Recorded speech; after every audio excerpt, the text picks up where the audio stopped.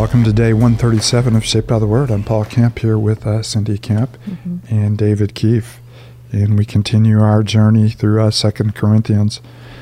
Part of the richest part of 2 Corinthians is this section where Paul is encouraging generosity on the part of the Corinthian believers toward Jewish believers who are suffering persecution, suffering famine. Many of them are losing jobs, being alienated from family. And so there's a relief fund, that they are, contributing to. And, the Jerusalem church has been very difficult, for most of the Gentile churches because they want to impose outward, righteousness on them, or outward signs of righteousness, or, circumcision and, keeping the law in addition to faith in Christ. But Paul is trying to bridge the gap in fellowship by one church, caring for another church, and through their generosity in order to reconcile them, together. So we pick up in chapter 9 on the second half of, his encouragement, to give, which is so deeply rich theologically. He's not just saying you should give because they have a need. He's saying you should give because of who Christ is and how deeply he is given to you. And in everything we do, whether it's our giving or the speech that we have with each other, all of it should reflect who Christ is. So as we go into 2 Corinthians 9, let's offer this moment ourselves to the Lord. David, you mind lifting us up? Yeah, let's pray.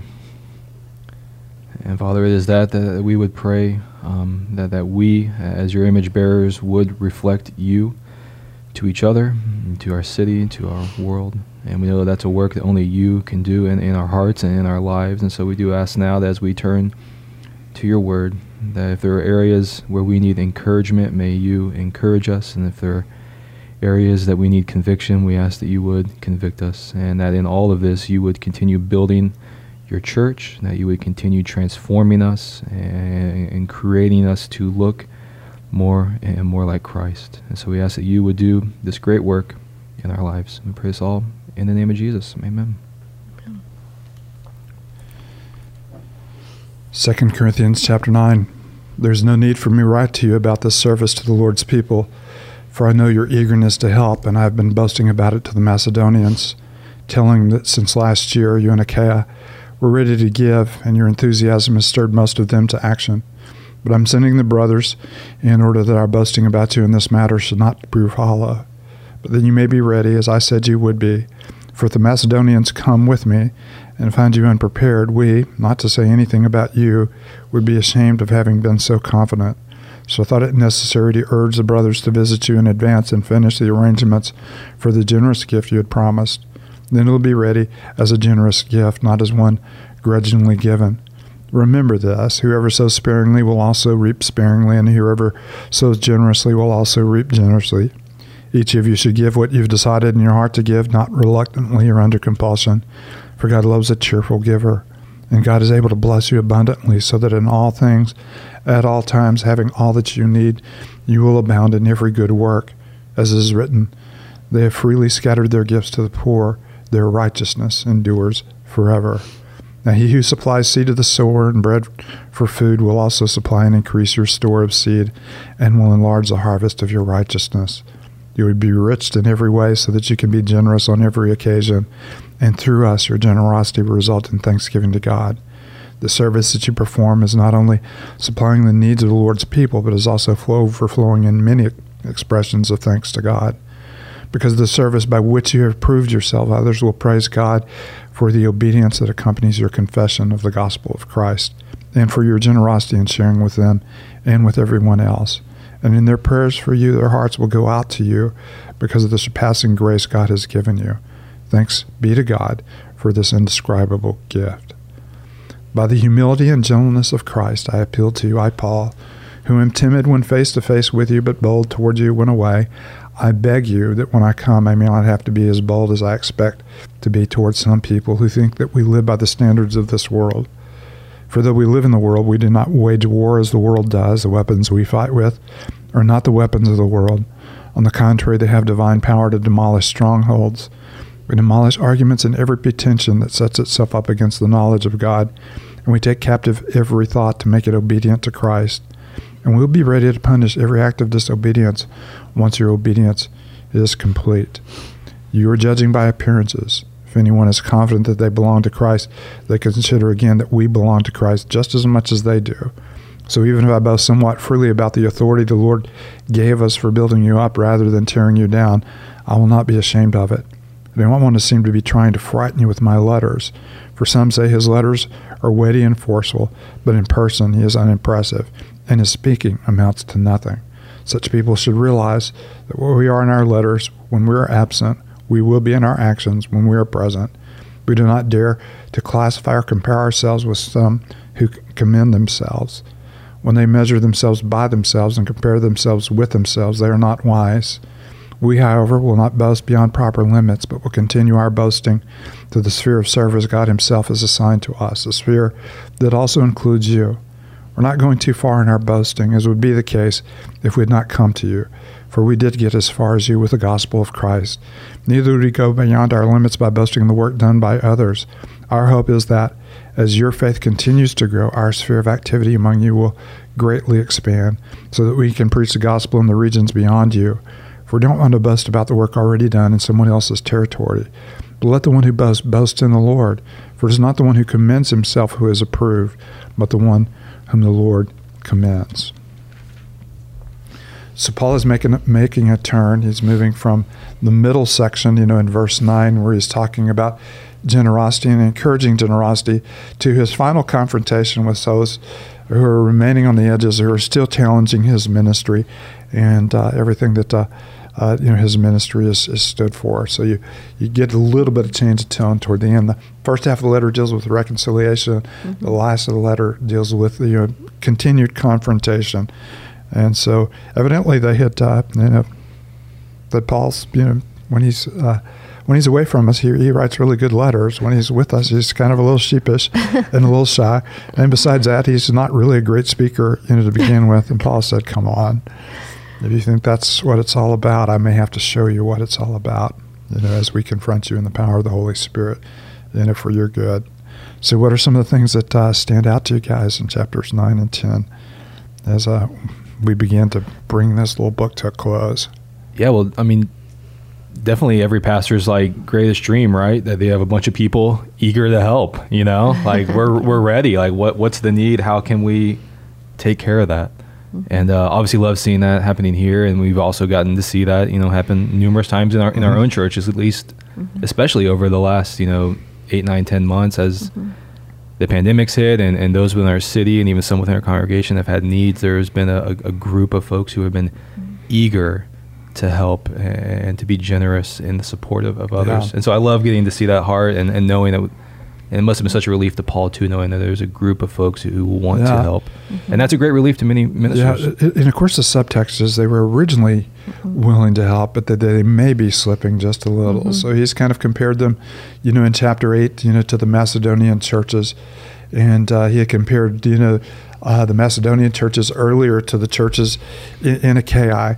And he's saying, we're confident in you, but wow, wouldn't it be embarrassing if we showed up and you weren't ready? And our confidence, wasn't, what it Yeah, they show up and they have to grudgingly give, oh, you're here. Yes. Mm-hmm. Yeah. And so, and of course, I love the way that he brings, the gospel to bear on generosity. Remember this, whoever sows sparingly will also reap sparingly, and whoever sows generously will also reap generously. Each of you should give what you've decided in your heart to give, not reluctantly or under compulsion, for God loves a cheerful giver.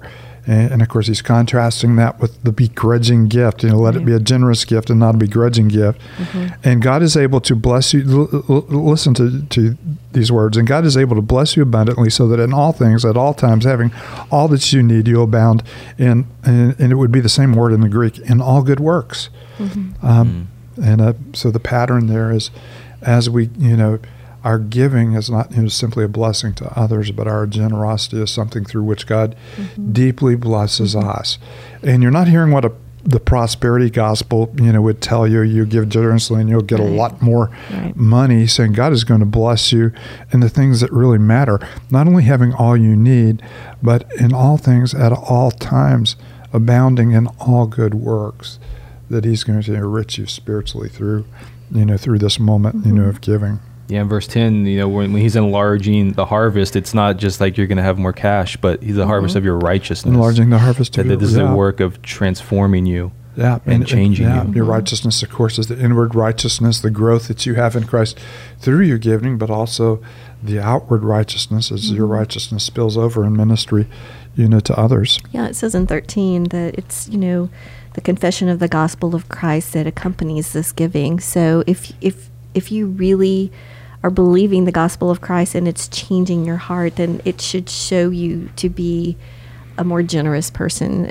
I'm sure in every way, and I really love that. And it's one thing to confess Christ; it's another thing to live Christ. And he's saying when the two come together, then you have a true confession.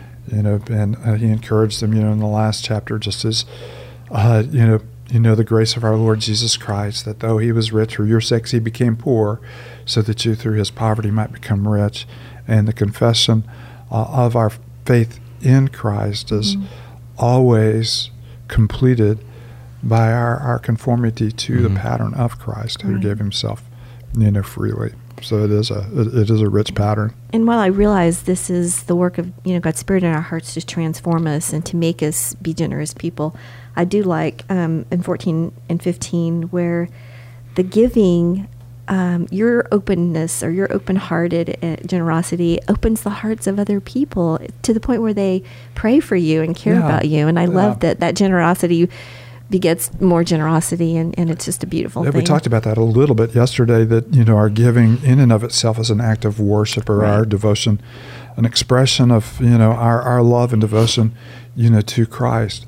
But he's saying it's not only an act of personal worship, it's an act that encourages other worship. And again, because of what we just talked about, because they're not just hearing a confession about Christ, but they're seeing people who are living out the Spirit of Christ in their generosity to others.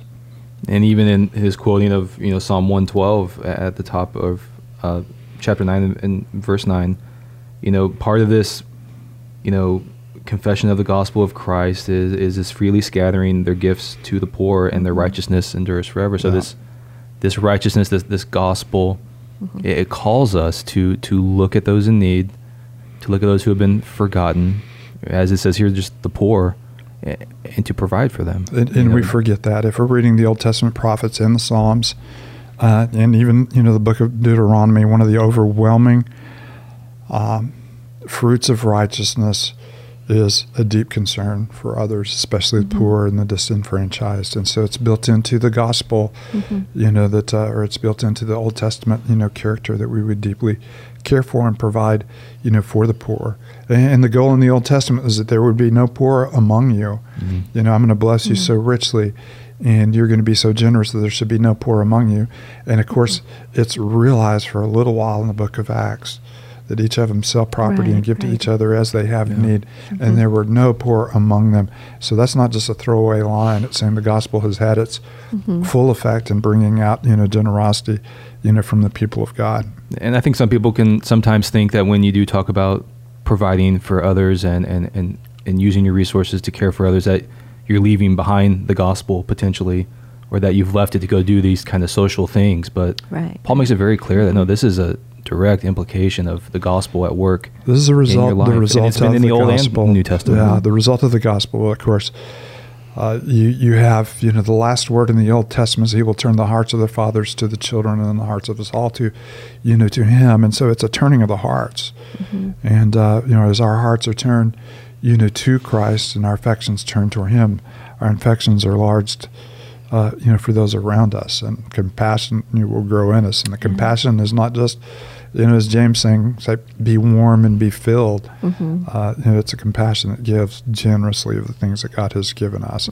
So no, you're not leaving you're leaving the gospel behind if the gospel is like we just said, a mere confession of Christ without embodiment of the love and grace of Christ, which this is a demonstration of. And obviously this can be an empty gesture unless it's coming from a heart that's truly transformed, or it can just kind of be a cool social thing, and that's not what he's talking about at all. Well, it's still not the gospel. Yeah, in that case. and of course, I don't want to miss verse 3, chapter 10. For though we live in the world, we do not wage war as the world does. The weapon we fight with are not the weapons of the world. On the contrary, they have divine power to demolish strongholds.